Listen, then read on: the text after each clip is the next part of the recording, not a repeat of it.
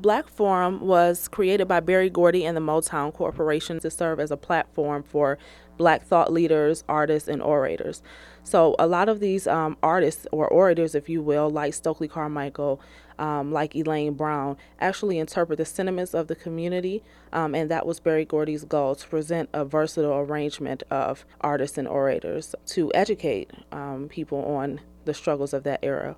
So, what were some of the things, some of the memorable things that were on the Black Forum label?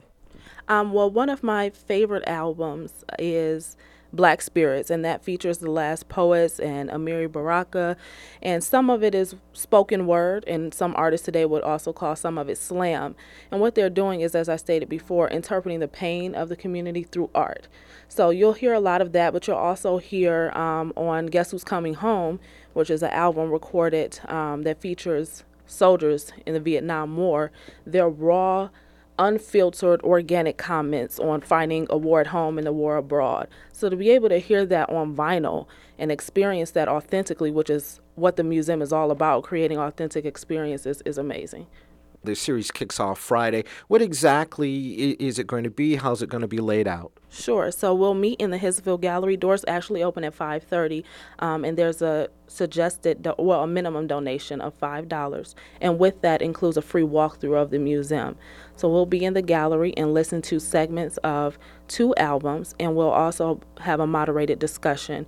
And we're honored to have developed partnerships with Wayne State University and the University of Michigan. So some of their professors will actually be in the room to offer their expertise and their knowledge on the subject, as well as facilitate the discussion.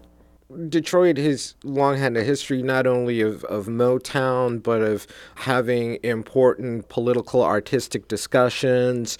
The Black Forum label is part of that history. What do you want the residents of Detroit now to get out of that history? And what sort of ties are you thinking about tying to how Detroit is today?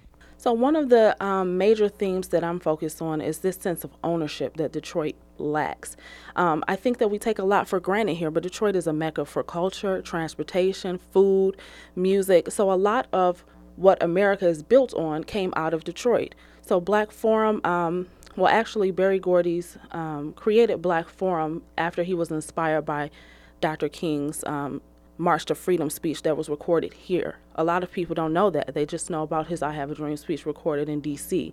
So to be able to say that I'm a part of the city that made this happen, we have a collection of speeches and historical events recorded because of a Detroit product. So first I want people to absorb that, but also just open up the discussion. We're not here to incite anything, but rather to get just people thinking, connecting to this history, recognizing some similar things in modern time or contemporary time.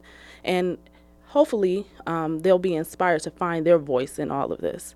So I think that also speaks to the theme of Motown being more than music. It's soul, it's genius, it's style, but there's also this element of interpretation.